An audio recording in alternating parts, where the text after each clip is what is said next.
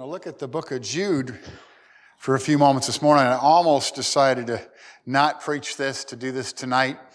And as tonight I'm preaching on Saul. This is kind of a challenging passage, and I was struggling with it. One of the convictions I have as a pastor is to always be honest with my people, to be transparent, and to share the Word of God and to share what it says. Not what we want it to say or sometimes what we wish it would say, but actually what it says. And there are times that is difficult. Sometimes we're taught some things incorrectly, and that makes it more challenging to have a pastor have to share the truth. But Jude is a challenging book. It's one of the most difficult books to understand. And because of 3 verses in this book, which we're going to look at this morning, it was almost not accepted as part of the canon. You say canon, you mean like the gun? No, not the weapon of the Civil War.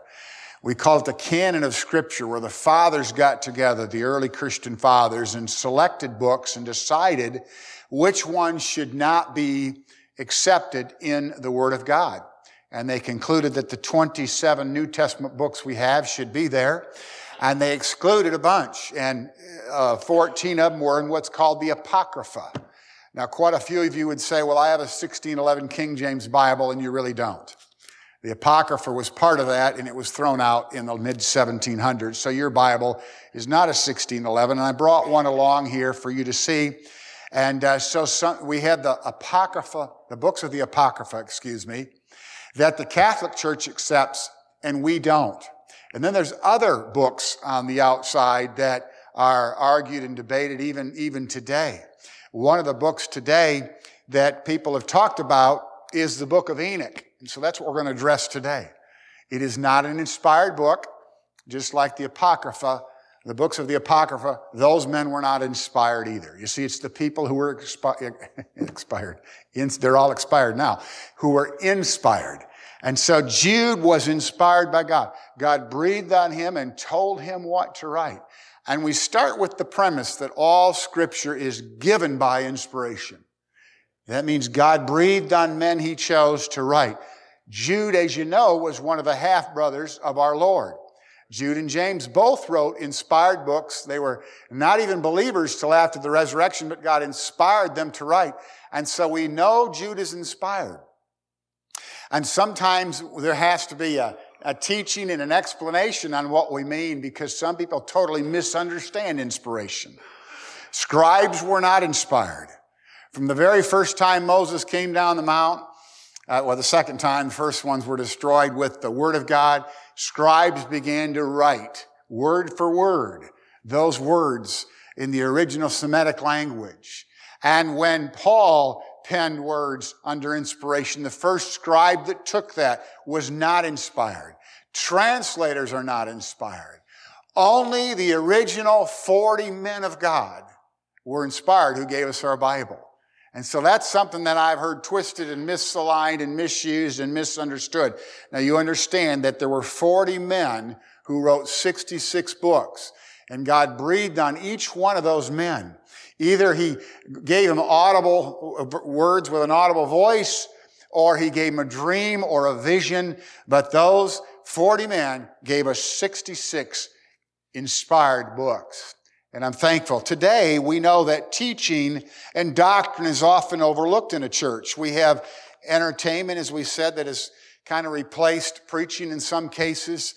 People say we don't need all that doctrine, we don't need that teaching, and yet when you read the sermons by Peter and Paul and Jesus, you realize they were great teachers, and of course they were inspired, and we're thankful for those sermons we have.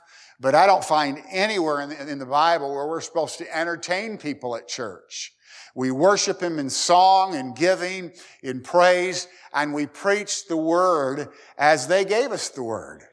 And we have to stand by the stuff. And so where there's been a falling away from the truth of Scripture today, I was listening to someone this morning who said in the 60s, 73% of Americans said they were active or attended church on a regular basis. And now in 2019, it was down to 47%. So certainly there's a falling away. And we've talked about that because Jude deals with apostasy here. there's been a falling away. So Jesus had 6 siblings, 2 of them write inspired books. And Jude deals with this matter of people, the apostates, the falling away. And it starts with false teaching. And people who professed to be Christians, did not possess the Lord, have fallen away. If you're truly born again, God will keep you from falling. But you know what? There are a lot of people that profess one thing, but don't know God. And we need to be possessors and not professors. And today we look at these verses. We're going to read verses 13, the middle of the verse, through verse 16. I know it's the tradition to stand, so if you'll stand with me, and we'll look at the words of James. It says in verse 13, the middle of the verse, he's talking about the fate of false teachers. He described them in the previous verses. And he says here, these raging waves, it goes on to say, to whom is reserved the blackness of darkness, how long? Forever. Hell is real. It's a darkness. It's a blackness. It says, and Enoch also, the 7th from Adam, prophesied of these things, saying, behold, the Lord cometh with 10,000 of his saints to execute judgment upon all and to convince all that are ungodly among them of all their ungodly deeds which they have ungodly committed and all their hard speeches which ungodly sinners have spoken against him. The word ungodly used over and over. These are murmurers, complainers, walking after their own lust, and their mouth speaketh great swelling words, having men's persons in admiration because of advantage. God bless us. As we take a look in the book for a walk in the world, that I'll share what you have given me and share it clearly so we all understand what the Word of God is saying here. Bless each and every one of us in Jesus' name. Amen. Of course, we know what is waiting, the fate of the false teachers. The false teachers don't know God, and there awaits for them hell. In fact, hell is awaiting for anybody who's never trusted Jesus Christ. God doesn't send people to hell. They choose to go there by rejecting the Lord. And these apostate or false teachers, darkness awaits. The word here, the blackness translated darkness elsewhere, the blackness of darkness means the gloom of darkness. There's nothing good in hell. Years ago, I heard someone preach a message. It was on tape. It was preached a couple hundred years ago or something. What's going on in hell? And it talked about all the terrible things in hell. All the terrible people that will be there.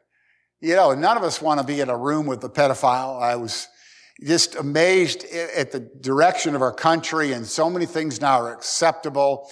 And nobody wants to be around a pedophile or a pervert or an axe murderer, but they're all in hell. And if you spend eternity there, that's who you're going to spend your time with. It's a special place created for the devil and demons. Unfortunately, people end up there. But so he talks about what's going to happen to these teachers. And it says here in verse 14, and these next 3 verses are the verses I read, are the most challenging to explain to people, because there is a book of Enoch. And there are books of the Apocrypha and outside sources. And so when we see the prophecy of Enoch, we wonder, why is that there? Because Enoch never said a word in Genesis, and there is a book of Enoch. And this comes out of the book of Enoch. And I don't have the book of Enoch. I'm not going to get it because it's not inspired. And that's where the confusion comes into many believers. What is this prophecy of Enoch, and is this inspired? It is inspired. Why? Because God told Jude to put it in there. And that changes everything. You say, well, the book of Enoch we don't accept. You're right.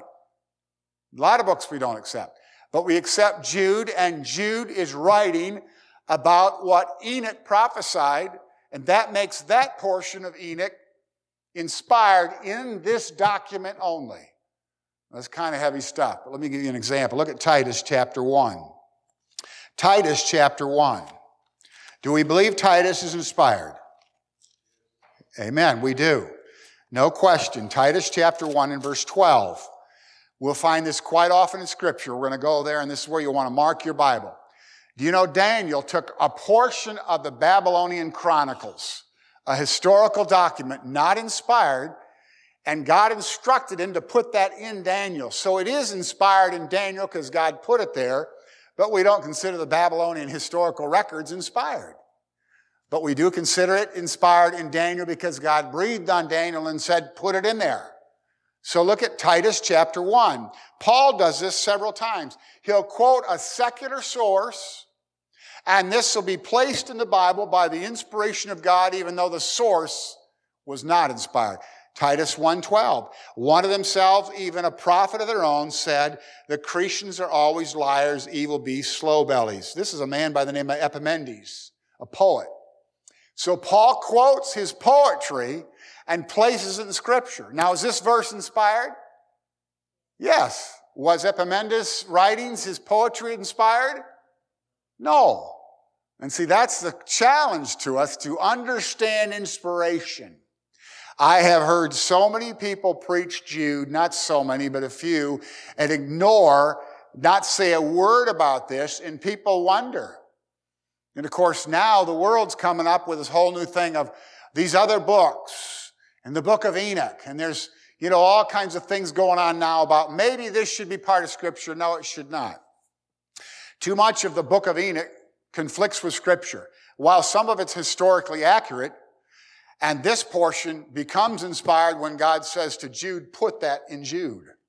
And so that's how it works. And I hope that's not too much for you to understand, but a lot of people don't get it. And they get frustrated and they think, well, we need the book of Enoch, the prophecy of Enoch. Where is it? Let's get it. Let's accept it as part of the Bible. And they don't understand that God, in inspiration, will oftentimes have a writer. In the case of Daniel and Jude and Paul, put things in the Bible from a document that's not inspired, but it is inspired because God told Jude to put it in here. So this is the Word of God, and we accept that. And now we look at the prophecy of Enoch. And look at verse 15. He says, verse 14. I love verse 14. He says, Enoch speaking, he's seventh from Adam, prophesied saying, he's quoting Enoch, behold, the Lord cometh with 10,000s of the saints. Think of that. Who's going to come with the Lord? We are. And this doesn't give us the numbers it's 10,000s of, but we know this is an unnumbered, we don't know the number, but just thousands upon thousands of people are going to come back with Jesus to the earth. And guess who that includes? It includes me.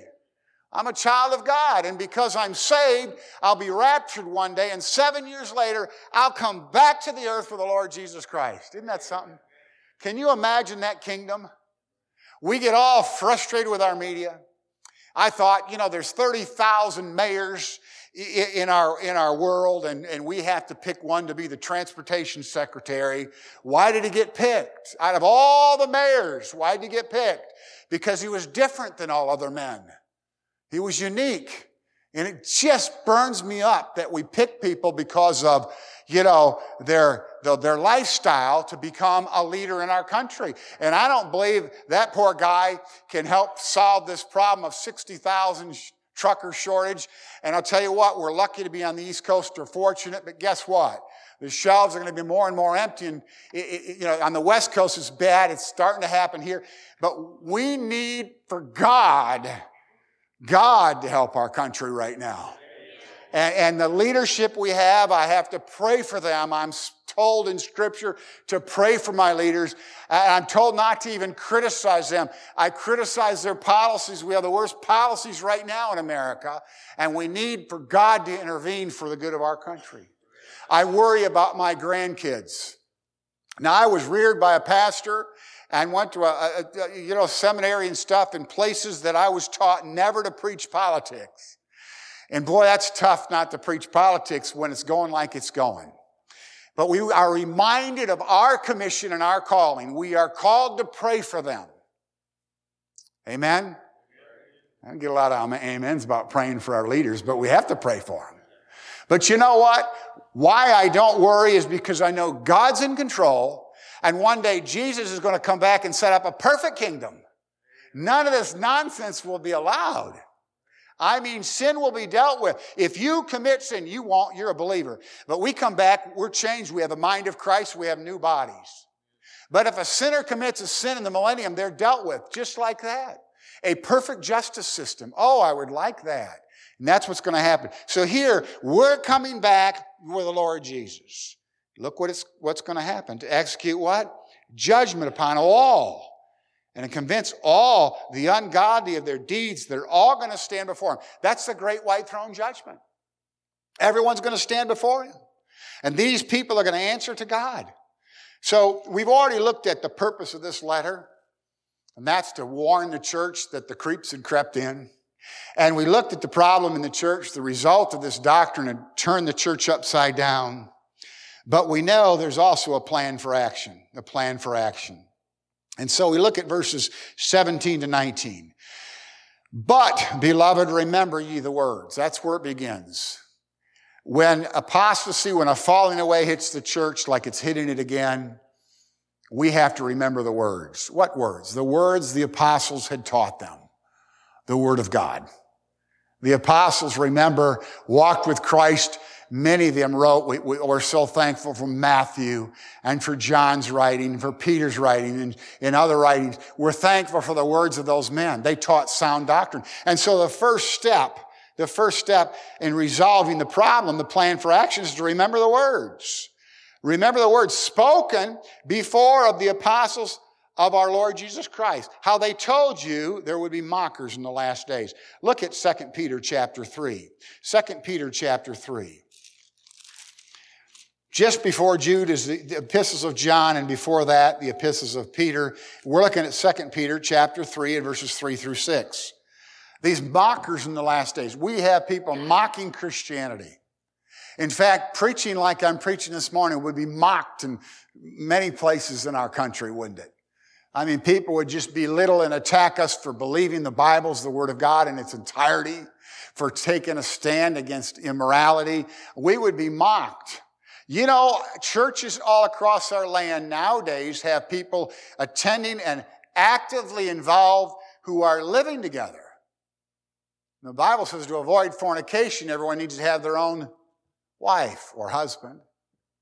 But this is commonplace. I have a person I know very well, lives with her boyfriend, sings in the choir at a Baptist church. And I think, you know, we just totally ignore sin today. We don't preach against sin anymore. It's not popular. It's not entertaining. Well, we don't want to say anything that would discourage anybody. We want everybody to return. And if we make them uncomfortable with the preaching of the truth, maybe they won't come back and our numbers may dip. I don't care about numbers. I love it that we're growing. Thank God. I want people saved. But never should we compromise to make people comfortable in church. And so, you know, you say, you sound like an old-fashioned. Well, this morning I am an old-fashioned Bible preacher, okay? Here we remember the mockers. Look at verses 3 to 6. And the mockers walking after their own lusts, mocking. Scoffers in verse 3 they're called. Then in verse 4 saying, where is the promise of his coming? They make fun of Christianity. Oh, you talk about his coming back. Where is he? Where is the Lord? He's coming back. I mean, I've been thinking he's coming back for 60 years or whatever. And I remember Jack Van Impe, you know, he'd be on the program on TV and he would give all these signs and boy, I'd think, boy, it's getting close. And today I think, man, it's really close. But scoffers say, you people believe that junk. There's no God and there's no Messiah coming back. It's scoffing. What else did they say? They're ignorant in verse 5 that, you know, God made the worlds, and they're ignorant of the worldwide flood in verse 6. What do people make fun of?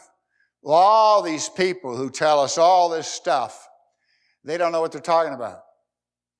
Oh, the Grand Canyon took billions of years for the Grand Canyon to come into existence. And dinosaurs are millions and millions, maybe billions of years old, and yet we find footprints in the same layer of the earth's crust as human being footprints.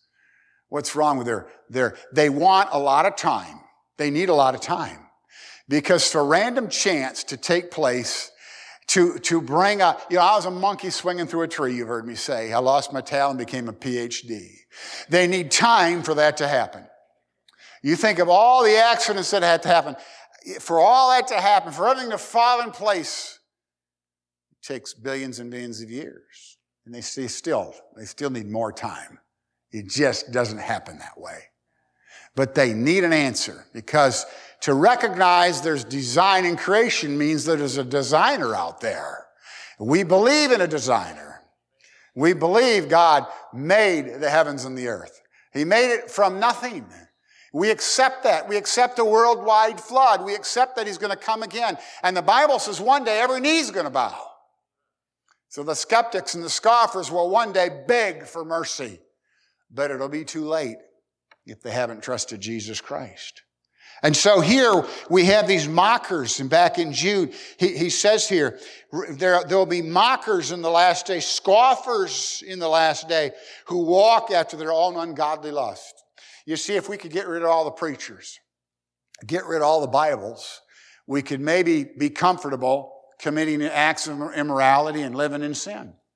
We wouldn't be reminded by preachers in the Word of God. I have news for you. The eyes of the Lord are in every place, beholding the evil and the good. We're still all going to stand before him. And if you're not a believer, you'll be at the great white throne. If you're a believer, your works are going to be judged. So we remember the words. Remember the words. And we need to remind ourselves to remember the words. And look at it says, remember the words spoken. And then verse 18, he says, how that they told you there should be mockers in the last day who walk after their own godly lust. These be they who separate themselves sensual. Sensual. What is that, Brother Dan? Well, look at 1 Corinthians chapter 2. I'm going to show you how this Greek word is translated in 1 Corinthians chapter 2 and verse 14. I've told you before, one Greek word can be translated in many ways. But in 1 Corinthians 2:14, it's translated here, natural. Natural. Look at 2:14, 1 Corinthians. It says here, but the natural man receiveth not the things of the Spirit of God. You know, the lost man is all about satisfying his own flesh. He's sensual. He's sensual. He wants to please himself. He doesn't care about other people. And there are people in our world who are lost that say, well, it's really about getting all I can get in this life, because they don't believe in an afterlife, so they want to be satisfied in all aspects of life. And their desire is to be rich and to have immoral activity in their life and to live any way they want to live. That's sensual. Pleasing yourself. It's translated here, natural, the natural man. Now there's three men in here. The natural man, we find the spiritual man, and the carnal man are all in 1 Corinthians chapter 2. There's three kinds of people in our world. There's lost people, the natural man. There's spiritual men. These are believers who know the Lord Jesus Christ, and they want to do the right thing, and they listen to the Holy Spirit. The Holy Spirit tells them not to do anything, do something, or to change something. They listen to him, and they walk by the Spirit, controlled by the Spirit. And then there's the carnal man. A lot of Christians fall into that category. I would say probably 10 to 1 Christians that live spiritual, maybe 1, the other 9 live carnal. Carnal means it's translated fleshly in your Bible. What does the flesh want to do? I joked last Sunday night, I've heard it all week. I joked and said I've had a lifelong affair with Little Debbie. And I got teased about that, my affair. I'm trying to break it off, because it's not good for me. But this is what the carnal man does. He satisfies flesh in everything he does. And I use myself in my struggles. But think of all the things the flesh desires. It's, that joke I told you about the preacher, he's in bed in the morning, and I ruined the joke already, but his mom has to wake him up and force him to go to church because he doesn't want to go to church, His old flesh wants to sleep in. Our old flesh doesn't want to do anything good. If your flesh wants to do it, there's a good chance it's wrong. Oh, you want to say something, you got just the right critical comeback. You're going to say it to someone because you just wanted to say it. You don't like this person. And all of a sudden, bam, you say it. It feels so good to the flesh. But then the Lord just convicts you and you feel terrible. The carnal person just does whatever they want to do, and they profess to know Christ. And they're carnal, and they're going to be empty-handed. They're going to be chastened in this life and be empty-handed in the next life. Because living carnally does not help you. living spiritually does.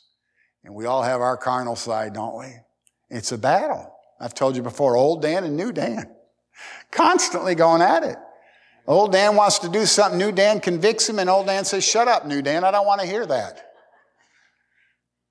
You know, and it's a constant battle. And it's a battle in your life.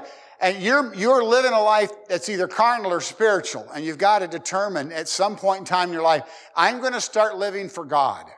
I'm going to start living for others. I'm concerned about my kids and my grandkids and my neighbors, more concerned than I am from satisfying my own lust to my own self. And there's a falling away. There's a lot of people who profess to be Christians who don't know God. 1 John says, if they were of us, they would still be with us. There are a lot of people that say they're Christians. I heard this same preacher say this morning, and he said he knows a lot of preachers that have fallen by the wayside, some that have even said, I don't believe in God. The truth is they never had God to begin with. Because the Lord never leaves you nor forsakes you. He abides with you forever. Forever. And forever means forever. And so we know there's a lot of people living fleshly, carnal lives. And so we have to realize that it's time for us to remember the Word of God. Remember the words the apostles taught for us. Remember the words the apostles gave us. Hear the holy Word of God and remember what it has to say. And then we need to remain in love, verses 20 and 21. But ye, beloved, we got to do three things. We got to build up, pray up, and look up. Ye, beloved, building up yourselves on your most holy faith. We have to build ourselves up.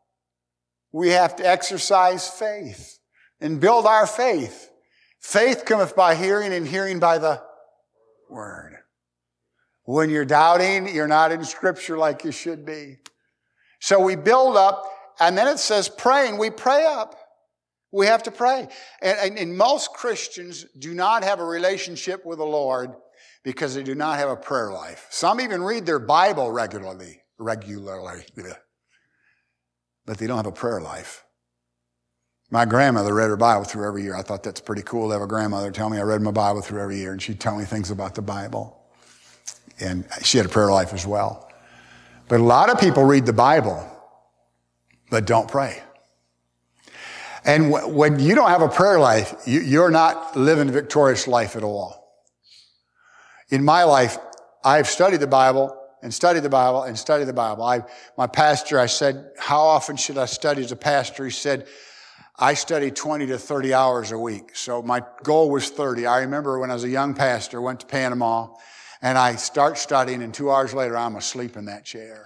And I'm only in my 20s, but studying all those hours, I couldn't even figure out what to study about. Pastor, what do you study? Well, you want to know all the background of the book, who wrote it, why, who was writing to. Was he writing to Christians or non-Christians? Was he writing a personal letter to Philemon? Who was he writing to? What audience, Jews or Gentiles? And I thought, well, I never thought about that. And there's some more time to study. And what are all the words mean in there? You got to do your word study. What about the cultural implications? We don't greet one another with a holy kiss. We shake hands in our culture. But all those things, and eventually I'm finding myself studying.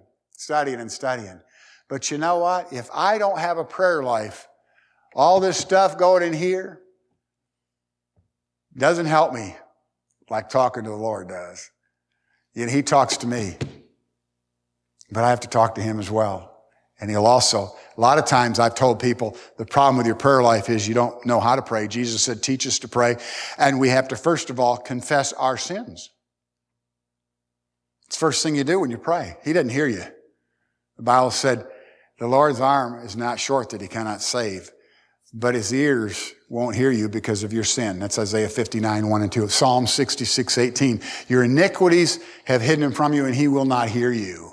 So if you don't confess your sin, the sin you committed since the last time you prayed, forget praying. He's not going to hear a word you said. Confess your sin. Then adore Him and raise Him up. Praise the Lord. Thank Him and praise Him for all He's done for you. Tell Him how awesome He is as a God and how much you love Him. And then finally you can ask. But see, we don't have a prayer life. We pray, Now I lay me down to sleep. Or thank you for the food. And we think that's a prayer life. And there's volumes written on men of prayer. And the Bible says the prayer of a righteous man availeth much. Prayer is a difference maker in your life. And some of you need to establish a prayer life. Start praying. Talk to God. I know that I'm not an example of a prayer warrior. I failed so much. But I think enough of my kids and grandkids to call their name out every day. And to pray for special needs in my family. I have a grandson that could be very sick. And I have, different ones in my family. I pray for their strengths, thank God for their strengths, and pray for their weaknesses every day. Why? I have to care more about them than myself. My life's almost over. I'm not saying I'm dying tomorrow, but, I'm not young like they are. And you should think enough of others to pray for them. Prayer is not just asking for things that I want to consume it upon my lust. Prayer is about others, lifting others up. And when you begin to pray for others, it'll transform the way you think of people. I want to look at people through the eyes of grace. I want to see in people's lives the potential of their life and what can happen to them when God works on them, I don't want to judge people and criticize. I want to see the best in people. And the only way I can have those eyes of grace is to get close to my Lord and look at people like He does. He didn't cast the first stone, did He? He said, let the person who has no fault, no sin in their life cast the first stone. I look around our congregation and we have Christians who have been saved for many, many years that love the Lord. I know we have prayer warriors in this church. We have people that love the Word and read their Bibles. But I also know we have carnal Christians. I don't sit and pick and choose. I don't know who they all are, but I'm sure we have plenty here. And I'm sure we have people here that are young Christians and weak Christians. And so prayer is essential for this church to go forward, to pray for each other. And when someone's sick, I want to remember, and my list gets long, and I have a lot of it memorized, to pray for this sick person and that person, and then say, Lord, is there anyone else that you can bring to my mind, or anything I need to pray about? Prayer changes things. And I didn't plan on spending so much time on prayer, but here he says we have to build up, we have to pray up, we have to look up, verse 21. Keep yourselves in the love of God, looking for the mercy of our Lord Jesus Christ unto eternal life. Oh, I'm thankful for that mercy. Oh, God's been merciful with me. I'll tell you what, I'm thankful for that. So we look, so we not only remember the words and remain in love, we reach out to others. And here's a great verse. And some having compassion make a difference, or make a distinction, or help with doubt, we could say. If you have compassion, you're a difference maker. If you don't, you're not. Compassion is a huge word in the Bible. I want to make a difference. This word compassion, look in verse 2. In verse 2, the first word of verse 2, it's translated there how? Mercy. In verse 21, it's translated mercy. And verse 22, it's translated compassion, same word. In Matthew 18, it's translated pity. I want to be like that. And when you have compassion, you will make a difference. You'll care about the down and out person. You'll care about sinners being saved. You'll care about your neighbor and your coworker. And when you become a prayer warrior and a person of compassion, you'll care about others. It's not just about yourself. And when you care about others, you'll act that way. And they'll know you care. Some of the greatest experiences in my life growing up, my dad lost his job. He was too stubborn to take unemployment. Now, unemployment's one of those you pay into. It's like Medicare. It took me 65 years to get it. Actually, I got it in 39 years now. It took me 65 years to get it. They're wanting to give it to people who haven't worked at all. And I'm like, wait a minute. Wait a minute. But my dad was really old school. He wouldn't take unemployment. So for 2 years, when you have 7 kids, 9 people around the table, and you don't have meat Monday through Saturdays because you can't afford it, Meat was Sunday. So we all made sure to get to Sunday dinner, It's usually chicken. And, but we didn't have a lot. And for 2 years, we struggled and struggled. My dad would find an odd job. Finally, he got a good job. My dad was a hard-working man. He wasn't lazy. But he wouldn't take a handout, he thought. I don't agree with him not taking unemployment. I thought he should have. And my mom thought he should have, but he wouldn't. He was, no, I'm not taking it. And, for 2 years. And I remember Thanksgiving was coming up, and we didn't have a thing in the house. And I remember there was a knock at our door. We had all become Christians. And we're all baptized, the kids anyway, at Okemos Baptist. My parents were already Christians. There's a knock at our door. And man, they brought so much food on that Thanksgiving day. I never forgot it. Those people made a difference because I'm still talking about it over 50 years later. And I remember pulling out the can of mixed nuts. And my eyes got big. I knew of peanuts, but these looked good. And my mom and dad were having to kind of calm us down because we would have eaten it all right then, raw turkey and all, I guess. Because we were all excited about bags and bags and bags of groceries. Not too long after my dad got a job. But I'll never forget that Thanksgiving. It was a difference maker. Why?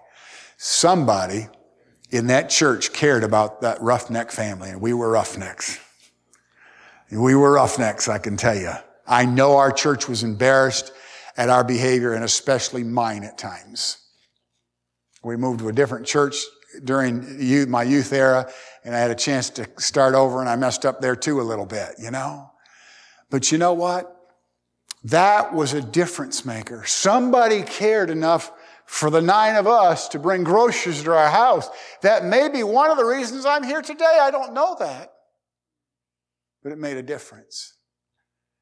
And it made a difference when a guy named Bill, who's now out of the ministry, unfortunately, would bring me to Denny's restaurant, and he'd feed me, and then he would disciple me, teach me things in Scripture. He spent time with this kid, and I was 15, and I wasn't a good kid, but he poured time into me. He made a difference. He made a difference. You know who didn't make a difference in my life? Grouchy, mean Christians that would climb all over me. I got to Bible college, and I was still pretty rough around the edges, and I had a shirt. I had the shirt down here a little bit, showing I had some muscles in those days, and I walked in one of the offices, and one of the men called me in the office and just started getting all over me about how carnal and worldly I was wearing this shirt. I never had any respect for that guy after that. He didn't make a difference in a positive way. I want to be compassionate. I want to be compassionate. All Christians should want to be compassionate. We should care about people. We can't be respecter of persons. Thank God that people weren't that way with me. I could have got our family cast out of the church, but God had compassion on me, and people who were like God had compassion on me. I need to have compassion for others. That's the difference.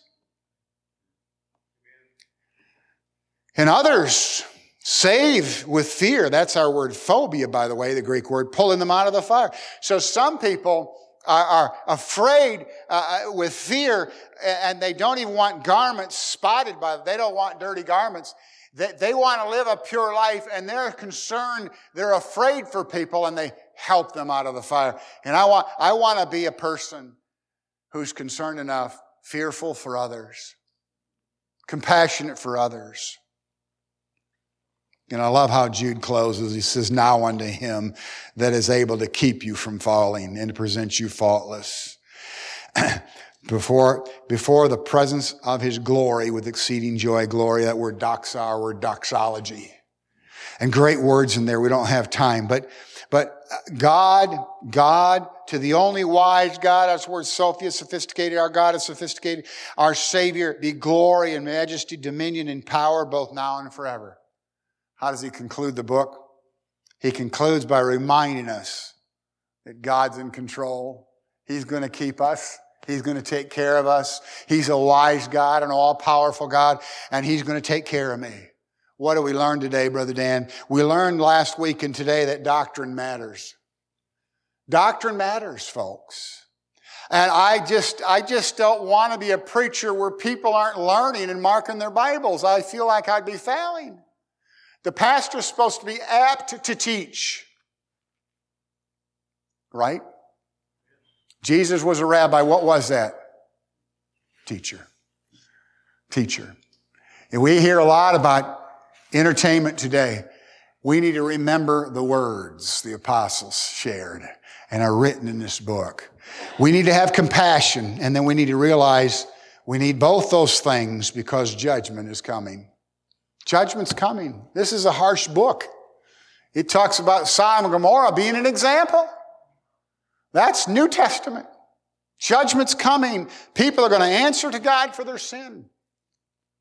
What do? Do we say, yeah, I can't wait till judgment comes and those people are dealt with? No, that's not what we do.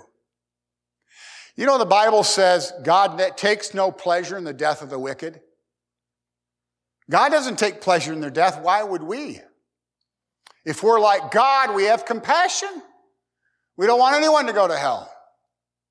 I pray for my worst enemy every day. I pray, Lord, save Steve. I won't tell you his last name. And help me not to be bitter against him. That's my prayer. I still can't stand the guy. I still think if I ever see him, be one right to the jaw. As Jackie Gleason said, one to the kisser, I'm going to send him to the moon. And that wouldn't be right. So I pray every day, God, help me not to be bitter. Save him. Why? I know my old nature's no good. There's nothing good in me. The only good in me is God.